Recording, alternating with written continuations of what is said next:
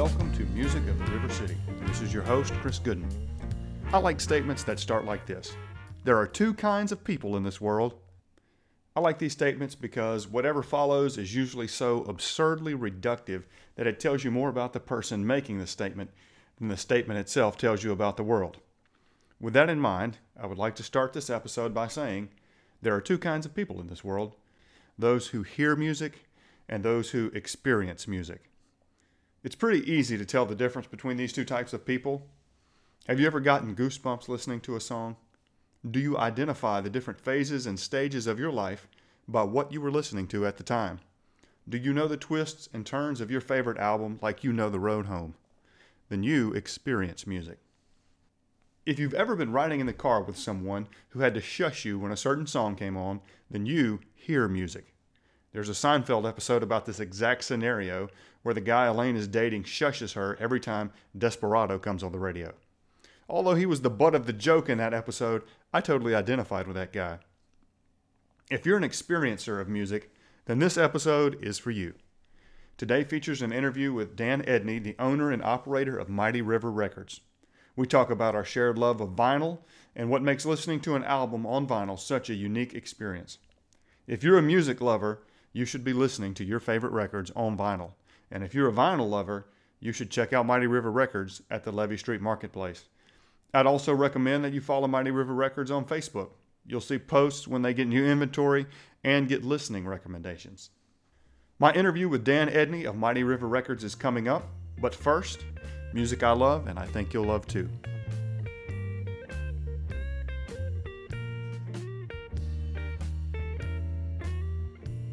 On this segment of Music I Love and I Think You'll Love Too, I want to talk about the song Chameleon by Herbie Hancock. I love this song because of the funky bass line that hits you right off the bat and the slightly off-kilter drum beat that comes in as the song takes off. It's one of those songs that will have you bobbing your head the whole time. Now, you may not recognize the name Herbie Hancock, but you've probably heard his music, if for no other reason than he wrote the theme song for the TV show Fat Albert. TV theme songs aside, though, his list of musical accomplishments is pretty long. He was a child prodigy on classical piano. He played in Miles Davis' second great quintet in the 60s, was a pioneer of funk music in the 70s, and his proto-hip-hop song Rocket was one of the first songs with record scratching to get played on MTV. Chameleon comes from Herbie's 1973 album Headhunters. Herbie briefly studied electrical engineering in college and is a self-professed gadget nut. Naturally, he was an early adopter of synthesizers, and that catchy bass line that you hear throughout the whole song is actually being played by Herbie on synth, while the strumming part that sounds like rhythm guitar is being played on the upper frets of the electric bass. If you're in a band, this is a great song to learn because your bass player will love being featured, and it's really fun to solo over. You just stick to the minor pentatonic scale and it sounds great. I love the song Chameleon by Herbie Hancock, and I think you'll love it too. Check it out.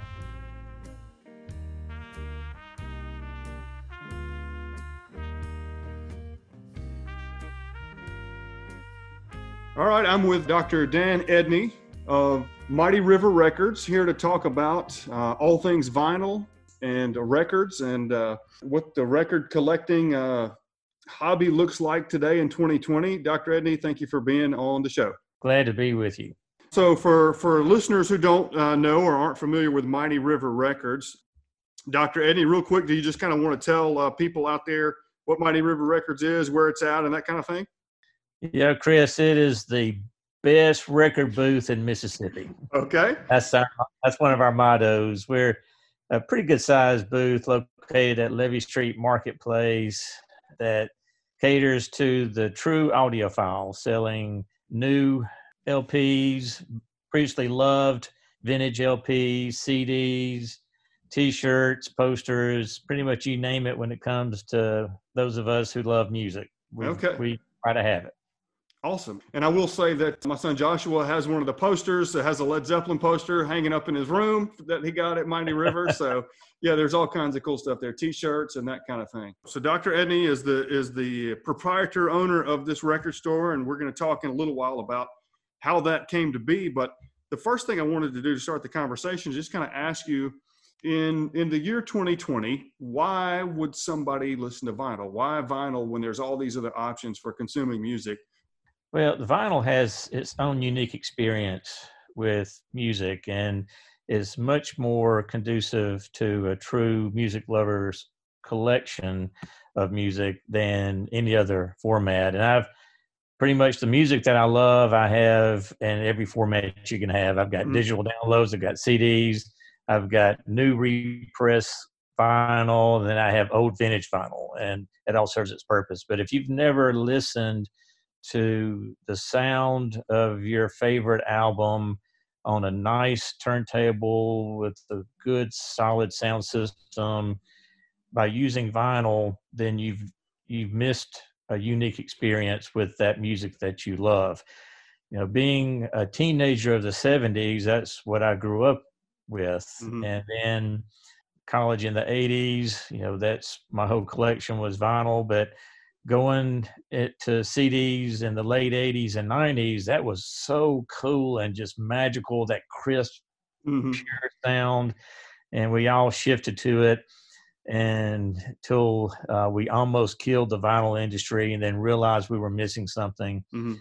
And if, you know, there's nothing like picking out the album itself, the LP, enjoying the artwork on the cover, opening it, pulling your disc out, looking at your disc, looking at the insert artwork, putting it on your turntable, and then that sound and that feeling of your needle coming down to your disc for the first time, and you hear that wonderful little pop, and then you hear the rich tones coming out from the vinyl. It's something totally unique in and of itself. And what's really cool is that the younger generation, actually your generation and younger, have picked up on that, even though y'all didn't grow up with vinyl like I did. You have rediscovered the importance of vinyl, and y'all were the ones that are driving the vinyl industry right now. So I have a couple follow-ups I want to ask you about that. But before I do, I want to just sort of corroborate what you said about a different listening experience with an experience that I had over Christmas. There's an album that I really like. It's one of my favorite albums. It's called Feeling the Spirit by a guitarist named Grant Green. And I've had it downloaded on my phone for probably 5 years. I've listened to it literally hundreds of times on my phone, in my truck, with the headphones, on my computer, whatever. For Christmas this year, my mom and dad got me that album on vinyl. And so, I got it home and sat down, put it on the turntable, and it started coming over the speakers. And I listened to it the whole thing through. And this album that I had listened to hundreds of times, I heard things on the vinyl that I had never heard, little things that I had never picked up on, listening to it on vinyl, like you say, and through the bigger speakers or good sound system. And so it was a completely different experience, even for something that I knew really well, musically, intimately well. I heard new things listening to the vinyl. So yeah, I would say, even if you're not an audiophile or, you don't consider yourself a sound snob or whatever, it is a different experience. And I would corroborate and agree with that. There are a lot of the older albums that you only have experienced on CDs or digital downloads were actually analog productions in the studio meant for vinyl. Right. And so a lot was lost to that the producers built into the album when they converted to different formats. And when you go back to vinyl, then you get the original sound that was intended. The digital downloads and CDs are for me to enjoy listening to when I'm doing something else. When I'm listening to vinyl, I'm sitting down and enjoying the music and nothing else. I'm the same way. And to me, it's also part of what makes it a listening experience, whether in background, something that's in the background. It's sort of the entertainment, which I like and appreciate. But let me circle back to something you said about listening to it through the audio equipment, because that's something I wanted to ask you. And as somebody, like you said, who didn't necessarily grow up with vinyl, I didn't know a lot about the equipment that was required. Now, fortunately, my dad knew all about it, and I actually have some of his old speakers at my house. These speakers I'm not even sure if you can buy speakers like this anymore, but each one of them is the size of a small table. Can you talk a little bit about, if you haven't done records, you need a turntable. What else do you need to get to really be able to enjoy the sound? Yeah, so a lot of people, especially younger people, are being introduced to vinyl just to the use of a record player. Mm-hmm. A record player is just a little portable unit. Mm-hmm. You got a little turntable and a needle and a simple speaker, and that's about it. But it's portable and it's easy. Those back in the day were really meant for 45s Mm-hmm. or maybe an extended play. Not so much for LPs, but that's where a lot of people are coming into the market by buying a record player, which is less expensive. You can get a record player to do everything for less than you get a turntable. Right. But if you really want to get into the audiophile experience of LPs, then you need a turntable. And back in my day, that meant you also had to have an amplifier and receiver and speakers, and each part of that was its own deal. And some people were snobs on speakers, some were snobs on receivers. Right. But now the technology is so cool. You can buy a turntable, and yes, you can get it at Mighty River. You can get a turntable that connects straight to your speakers, and uses Bluetooth technology. And we've got one turntable that you have your headphones can plug right into the turntable itself. Or you can do Bluetooth to Bluetooth speakers, or what's really cool is you can do straight digital conversion of your vinyl to your laptop. Okay. All with your turntable, and you don't even have to have an amplifier or receiver. Yeah. So, and you can get that kind of turntable for $100. Right. And versus spending $200 and $300 for each component. Right. But I'm old school, so yeah, I've got my turntable, my amp, my receiver, my speakers, but I'm gonna tell you, there's nothing wrong with getting a modern turntable and being able to convert it to digital and everything else that you can do now. Right. If you're looking for like legit solid turntables, you need to go and find you one from the 80s. That was the heyday of turntables. Right. They don't make them like they used to, for sure. Okay. But a lot of the newer modern turntables have things that you couldn't get back in the 80s. Right. And I definitely recommend belt drive. So since you brought that up, briefly explain, if you don't mind, the difference between belt drive and direct drive. Well, belt drive is like this rubber band that connects the turntable to the turntable motor. And so you have indirect spinning of your turntable, and it's just much easier to maintain. It's easier to refurbish. When you have direct drive and there's actually the cogs in place, they break. When they break down, you're in trouble. I see. When you have a belt drive, the belt pops, you just put a new belt on. That's cool. So another thing I wanted to ask you about that you just mentioned too is the whole 45s versus LPs versus EPs. It's kind of a terminology and a way of distributing music that has gone away. I mean, to a certain extent. I mean, people still put out singles. One thing is, I don't think do you guys carry 45s at Mighty River? Yeah, we do vintage 45s. Okay. So for people that are just getting into record collecting, could you talk about what 45s were, why there's this different format, and is that something that's worth buying or worth investing in, or where do they fall within the spectrum of vinyl music? 45 collectors are kind of their own thing. The 45 was a music industry promotional thing back in the 50s, 60s, and 70s. Whenever a new album was coming out, then they would always pick the singles to come off that album that was supposed to drive the album sales. They'd get the singles out to the radio stations and to the music shops, which is the things that y'all have never enjoyed. Right. But we'd go to the record store and we would take the 45s and it would be like a test drive.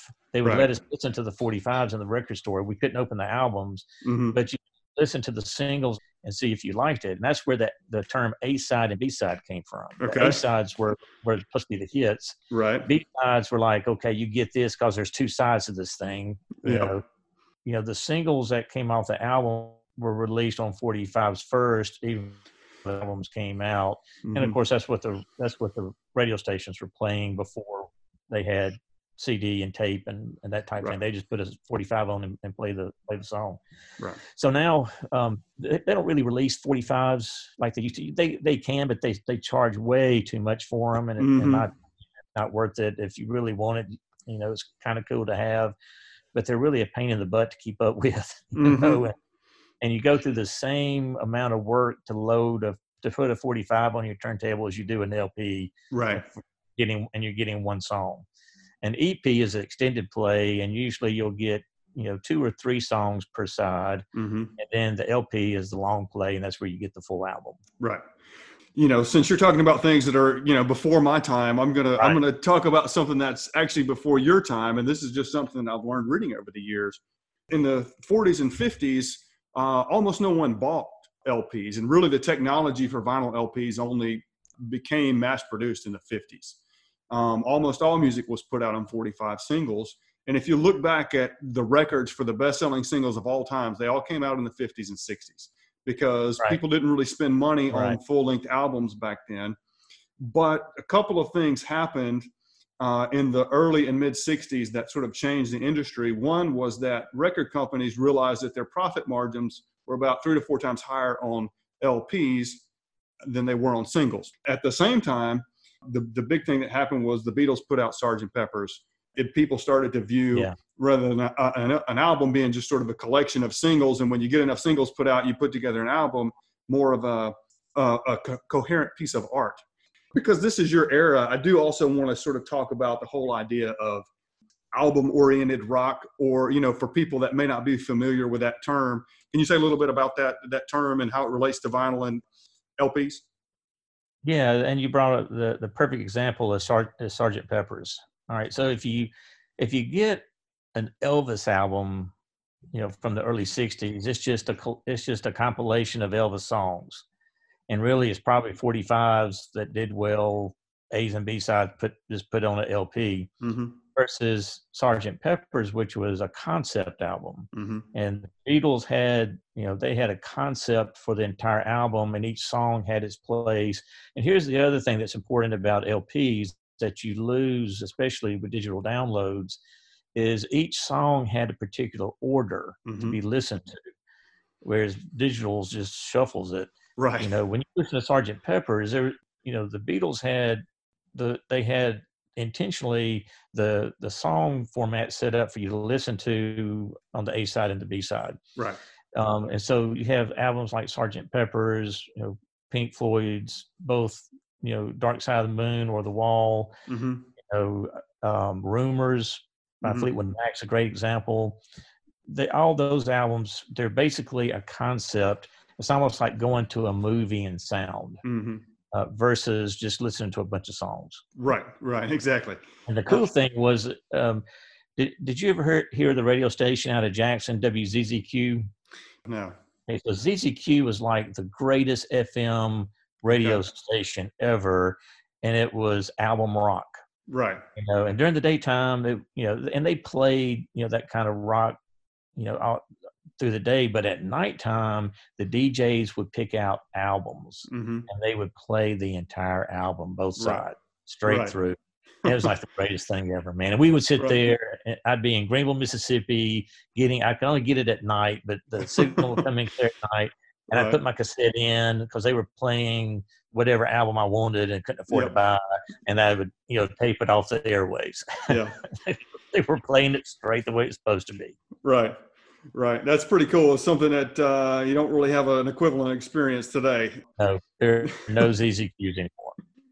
So we kind of talked about, vinyl, and I look at records from very much just from a listening point of view, but there's this whole other side of record collecting, which is they have a monetary value as a collectible item, at least certain records do. And there's a whole group of collectors and enthusiasts that really approach it from the collectability aspect of it. Can you talk a little? I mean, do you collect from that point of view, or is it mostly just from music you like? It's mostly music I like, but my collection's old enough that it's developed inherent value. And so I tell you now, today, take care of your albums today so that when you're old like I am, that inherent value will still be there. Right. I just think back of, man, if I only had kept such and such album, would it be worth today? Yeah. But I want my album collection, which should last forever, Mm-hmm. to pass down to my son, who also collects. Okay. So I take care of it. But I have some pieces in my collection that are they're worth too much to play, if you know what I mean. They really just are. I mean, they're $400 albums, and you don't play a $400 album unless you just want to suck it up and take the chance. Right. But I collect it, and I have it because I think it's really cool. I Mm-hmm. love the album. It's beautiful. Mm-hmm. I like having it in my collection. Those albums, I have represses that I play, Mm-hmm. so that I scratch it, it's not the end of the world, But then I have CDs that I play, so that I listen to them in the car or whatever. So Right. all different formats are good. Most of my collection is just stuff I love, and I keep it. And if I like my old Led Zeppelin, man, you just don't want to take a chance. Right. They're irreplaceable. So I play my represses when I'm listening to Led Zepp, but I'm not about to get rid of my vintage disc. They're there for sentimental reasons. I don't collect to resell. I mean, my collection is separate from Mighty River. Although Mighty River is what my collection is, what got it going. Okay. They're two different things. In fact, when good stuff comes through, I'll grab it for my collection.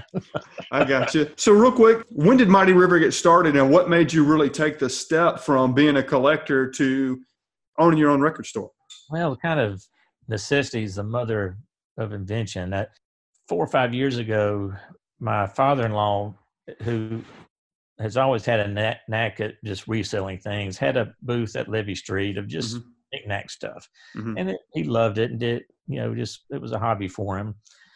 And then when Papa passed away, we had his booth at Levy Street, and we had to do something with it.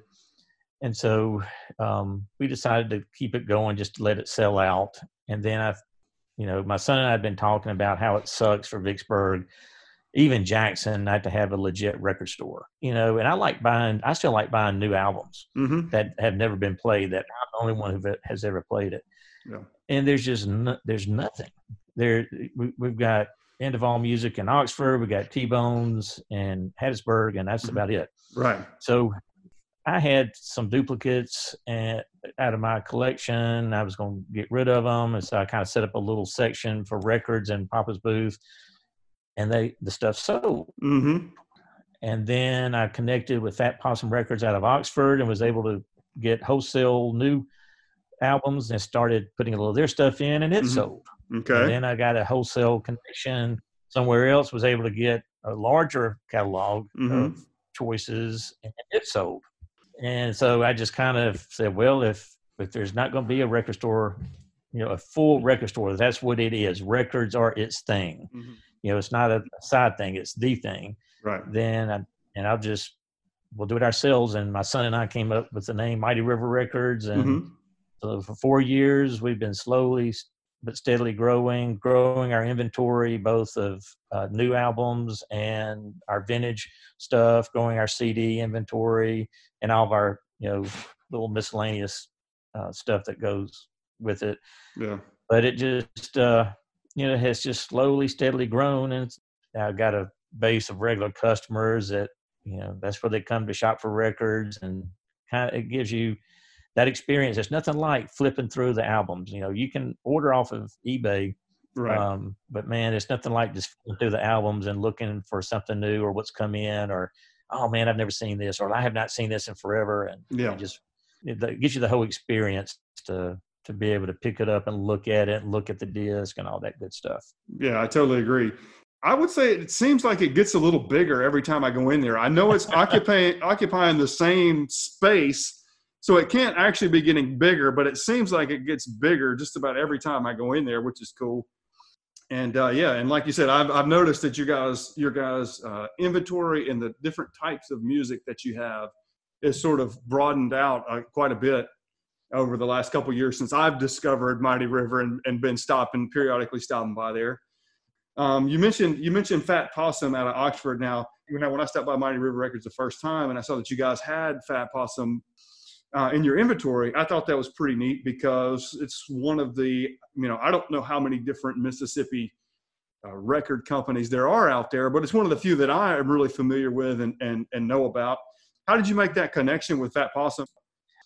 There used to be Morningside Records in Jackson that went out of business, and they stocked Fat Possum. And when my son was at Ole Miss, he frequented End of All Records in Oxford all the time, and and going up there for Record Store Day, would see all the Fat Possum stuff. So I checked into what their inventory was, and their artists catalog is really strong if you like blues, and they're really strong in North Mississippi blues, and they have the distribution rights for all the North Mississippi blues artists, like Ariel Burnside and Acey Patton and Junior Kimbrough and all those guys, and then they have a lot of new artists that are more independent rock that are really starting to come on. I don't know if Soccer Mommy is a new artist that's really starting to blow the charts.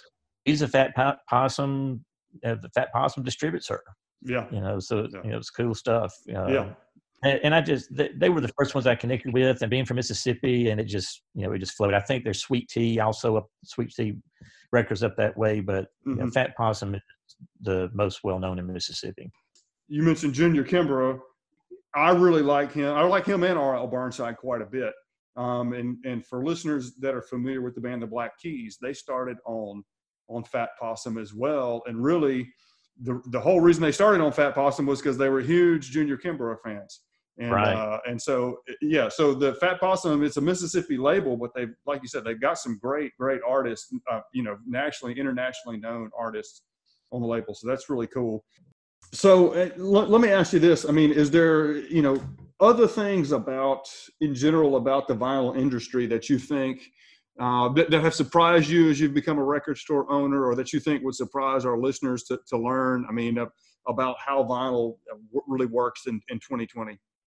Virtually all of the new music coming out there is being released on vinyl as well. So definitely CDs and digital downloads. Digital downloads, most popular format. CDs are number 2, but CDs are plummeting. New CD sales are really dropping out big time. And then vinyl is steadily growing, has been doing so since 2007, grew 25% last year, over 14 million albums sold last year. Wow. So it won't be long before vinyl will be number 2 behind digitals. But what's cool about an album, you buy an album, most of them will have a digital download that goes with it. Exactly, yeah. So all the new music coming out is being released on vinyl, and then they're steadily going back to all the great old albums and repressing them. Right. And, there aren't many artists left that have not gone back and repressed their old catalog. Right. The great artists like Jimmy Page, when Led Zeppelin re-released their catalog with repressed vinyl, they did so with Page going through and meticulously listening to the original master tapes and going straight from the masters to vinyl and to preserve, that sound. So when you listen to a Led Zeppelin repress that came out 4 years ago, that it's the same as listening to what came out in 78. Right. So when it's done right, it's wonderful. Yeah, but totally agree.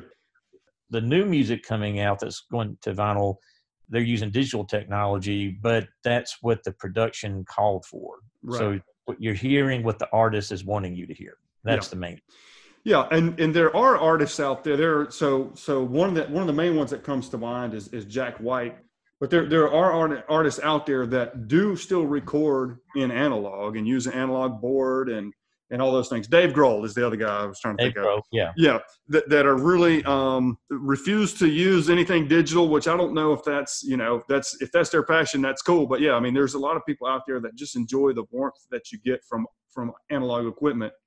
But like you say, it's really about the engineering too, about what are you intended to hear. Well, let me share with you, Lazaretto by Jack White is a concept album. And when you buy the LP, it plays backwards. Okay. That's weird. So you put the needle at the center, and it plays from inside to outside, Okay. and that's Jack White. You know that Yeah. he had a that was part of the experience of buying the album versus the CD or the digital download. Mm-hmm. You know, and he understands that if you don't have Sonic Highways by Foo Fighters, I mean, you're missing out. Since you're pointing out albums that you like, let me ask you this question. This is definitely highly subjective. It's a personal opinion, but I just be interested to hear what you have to say. Let's say somebody's starting cold, no records in their collection, and they want to get into this. What is, 2, 3, 5 albums, a short list of albums that you feel for any collector is sort of a must-have just because of the sound or the overall, quality of the album? And just for the sake of making it fun, let's make it things that were originally released on vinyl. Sure. My go-to would be, you've already mentioned Sgt. Pepper's. Mm-hmm. I mean, if you don't have Sgt. Pepper's in your collection, then you're not legit. But I would put number one for me is Led Zeppelin 4. And then I'd put Led Zeppelin 4. I'd put Purple Rain by Prince, which was released on vinyl. Right. I'd put that number 2. I would put Sgt. Pepper's number 3, and I would put Dark Side of the Moon number 4. Okay. Put Rumors number 5. In preparing for this conversation, I was going to ask you this question, and so I wrote down, just for fun, my list of 5. And for my listeners, we did not coordinate this beforehand. In my 4th spot, I had Led Zeppelin 4 or Sgt. Pepper's. Okay. And the way I looked at that, I mean, in my mind, the way I look at it is sort of like Sgt. Pepper's is kind of like the beginning of album-oriented rock, and Led Zeppelin 4 is sort of like the peak. Now I'll tell you, Led Zeppelin 4 was the direct connection between the old blues, Delta blues guys, and modern rock. It's what translated it to the forefront of young people's minds. Right. Great album. And I have some different. I have a few more country ones on there. I know you're not a country music fan, but I sell it only because I have to. Well, there's an album by Willie Nelson that I really love called Stardust, and it's not really fair to call it a country album because it's 10 pop standards from the 30s and 40s that he covered in the late 70s. To me, that's one of my favorites.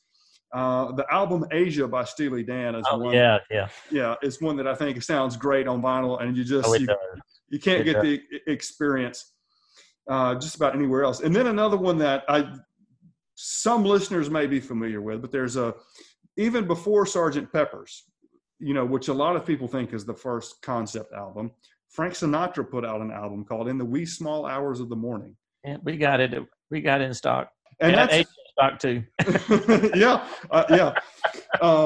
But that, I believe, In the Wee Small Hours, it was in 1963. So it was a few years before the Beatles, and it was, a lot of people consider it to be one of the first concept albums. It's a beautiful album, and it's one that's basically Frank Sinatra was, going through one of his many tumultuous romantic relationships and wanted to put out an album that was just pretty good for kind of staying up late and smoking a cigarette and, feeling blue. And it really captures that feeling. So every person would probably give you 5 different ones, but there's definitely some albums out there that I would say I agree are must-haves, and Sgt. Pepper's, Led Zeppelin 4 for sure.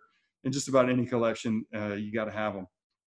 All right, so we're getting kind of close to the end of time here, but I want to thank you, Dr. Edney, again for being on the show. I've learned a lot about vinyl. Good to talk to somebody who is even more enthusiastic about vinyl than I am, and I will be stopping back by Mighty River Records soon. And also, I just want to mention for our listeners, thanks for sticking with us through any audio hiccups that we had. We are keeping social distance and recording this remotely, this conversation, each of us from our home. So we're kind of making sure we do the best with that. But Dr. Edney, I appreciate you being on the show. I enjoyed the conversation and look forward to talking to you again sometime. Oh, my pleasure. Thank you, Chris. Good luck with the podcast. All right. Thanks a lot.